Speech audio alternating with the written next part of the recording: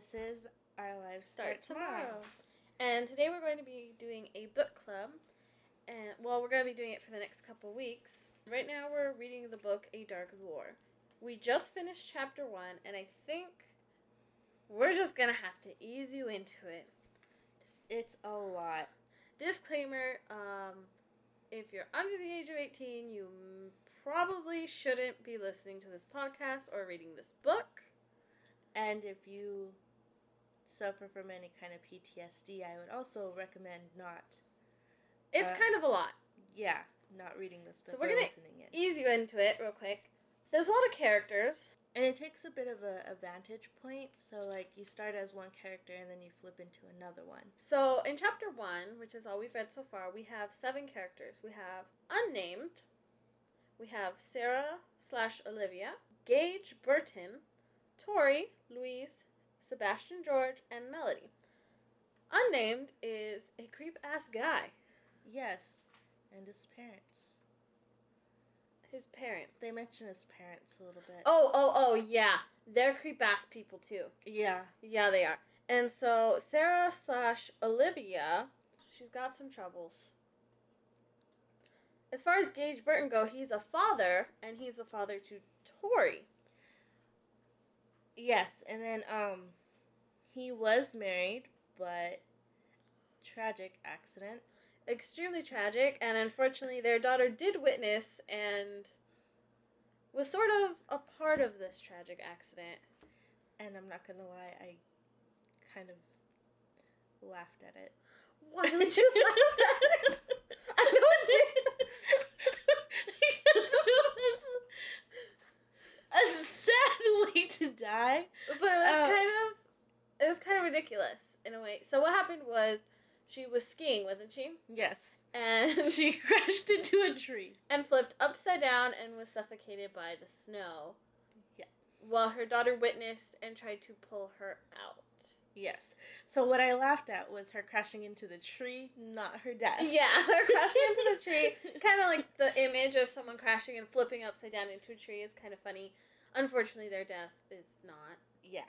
So, Gage and Tori have kind of been off since then. And right now, Gage is an investigator. A retired investigator. Yeah, I think he's having some sort of health issues. Yeah, but they haven't really disclosed that information yet.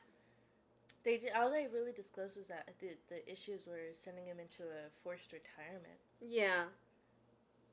And his older sister called. And during their phone call, she did mention that she was going to take in Tori for a while, his daughter. Oh, but girl, before that, I feel like when I was reading from the creeps part, okay, he was talking to somebody on the computer, right? And then when it flipped over, it did show. I think they were talking to each other. I think so. Okay, so what happened was there's this creep-ass man. Okay, I'm telling you, like, he's a creep-ass man. And I'm pretty sure he's going to be one of the main characters in the book. Oh, for sure. The whole book started out with just his vantage point and really, honestly, it kind of threw me off. I wasn't expecting this. I don't know what I expected with a book called A Dark Lore, but it wasn't quite this. And so what happened was on page 3 in the book, the main character in this section is looking for a woman named Sarah Baker, and he keeps referring to himself as a hunter. Yeah. And then I think that's because of how he grew up, which they give us a little glimpse in. His dad is a hunter, and they're out hunting animals, but he seems really abusive because he's like, you have to do this, you have to kill it, don't shoot unless you know you can kill it. Yeah, and don't you go home unless you bring home the kill. Yeah. He's really kind of intense, and his mom, she's a pedophile. Yeah. And why? What kind of 11-year-old boy sits on his mommy's lap? And why is she touching his inner thighs? Yeah. So, she is into her son. Apparently. He didn't mind. Apparently. What we got out of the book at this point is that there was a murderer called the Watt Lake murder, I believe it is. And they molested and killed a whole bunch of women and basically strung them up in, like, fishing line and hung them upside down and, like, drained all their blood. No, he would release them so that he could hunt them. Oh, yeah. Yeah, that's creepy. Yeah. So he would, and then, so he would, well, no, because he was a murderer, so he did, like, fillet them and stuff. Probably after he caught them. Yeah, probably. He tortured them, let them go, and then caught them again just to have the thrill of the chase. Yeah. And then continued on to murder them. But, so yeah, that's where we're at right now with this guy. And then he actually gets away, and another guy gets charged and convicted in his place. Yeah, so in the book, he is a very intense murderer, and some other guy named, what is his name? His name is Sebastian George, and he was convicted for these murders, but as we said, Gage is a retired detective, and he believes that the real Wat Lake killer is a very well-read and sophisticated man based on the quotes that he would tell his victims when they ran. And Sebastian was not. Yeah, Sebastian wasn't quite such a smart man. And how we know that he was telling these victims these things before they got caught is because Sarah Baker, who is now going by Olivia West, but that's something else. Sarah Baker was she was one of his victims, but she got away. Yeah, she got away.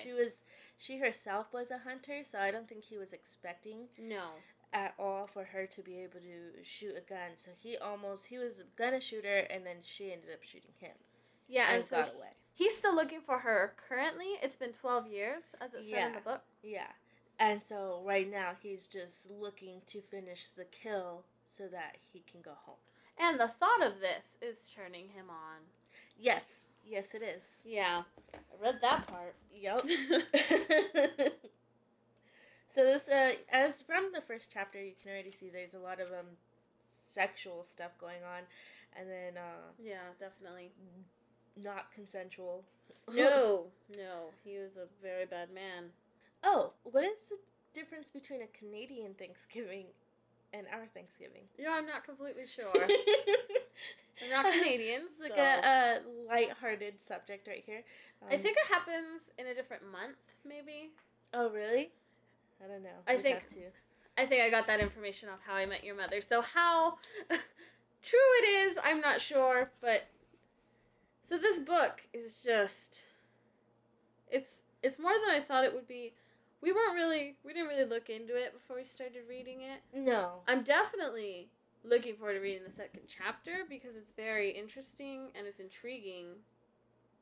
I'm just hoping it's not too much. Yeah, I hope it's not too...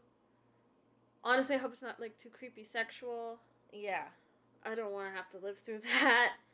And this is why we say if you're underaged or have suffered from something like this, probably shouldn't listen in and probably shouldn't read the book. Yeah, we wouldn't recommend it if you're faint of heart or have experienced bad things and are prone to triggers. Yeah. You can definitely... But my gosh, is this guy a creep. Yes. So he's been hunting this woman for 12 years, and he's looking on... adoption website. Yeah, so apparently I guess she gave up her child for adoption. Yeah. Oh, do you think it was his child? Ooh, because, it did say that he sexually, like, abused them. Yeah. But she did have a husband. She did have a husband. So I'm wondering, was it her child? But then why would... I don't know. Okay, so obviously, to me it's obvious, at this point, we know that Gage and unnamed creep-ass guy is going to be involved because he's searching for him. He's hunting him. And... he has a young daughter, and I'm kind of extremely scared for her well-being.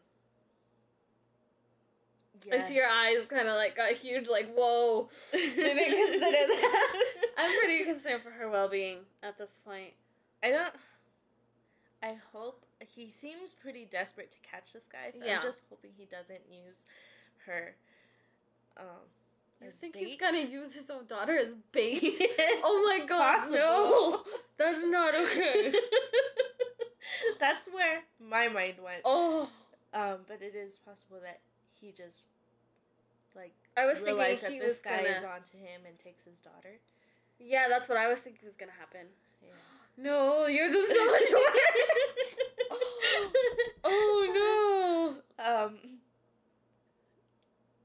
Before that, what was I gonna say? Oh, I don't know. That's not fine. Oh, okay, so yeah, we didn't explain this part. The guy is using adoption websites pretending to be an 11-year-old girl. Yeah, so he's looking for his mother, who is actually his old victim, which is Sarah Baker, but he was emailing a woman at a public library. Yeah. I guess he's trying not to get... But, I mean, can't you track public libraries? I don't know, it's a book. Yeah. So anyway, he's pretending to be an 11-year-old girl on these adoption websites, and he's been doing it for a while, apparently. Yes. And also, if you read this book, there is a bit of vocabulary. Just in the one chapter, I've learned 5 words. Layla, tell us these words. The first word is trawling, which... Oh, yes, I didn't know that one either. Which at first, when Coral looked it up, meant what? Something to do with fish? Yeah, it was something to do with fishing, which is probably also why they use that word. Yes, because this seems to be... It's a hunter-related book. Yeah, hunting and fishing. And so when... It didn't make sense in the context that it was used, so when I looked it up, we got sifting through as part of a search. And that one made more sense because he was trawling... He was searching for this woman that he's trying to murder. On the adoption websites. And then the second one was proliferation. Oh, yes, I wrote that one down as well. And that means a rapid increase in numbers, which is... That was in the context of not the dating sites, the adoption sites. And there's a lot more going on. I believe that's what that was in the context of. No, he was leaving. Are you sure? Uh-huh. He was leaving the library, and there's No, you're right. No, you're right. You're right. I was thinking of throng. Throng? What does throng mean? Throng means large, densely packed crowd of people or animals. Oh, okay. So he was leaving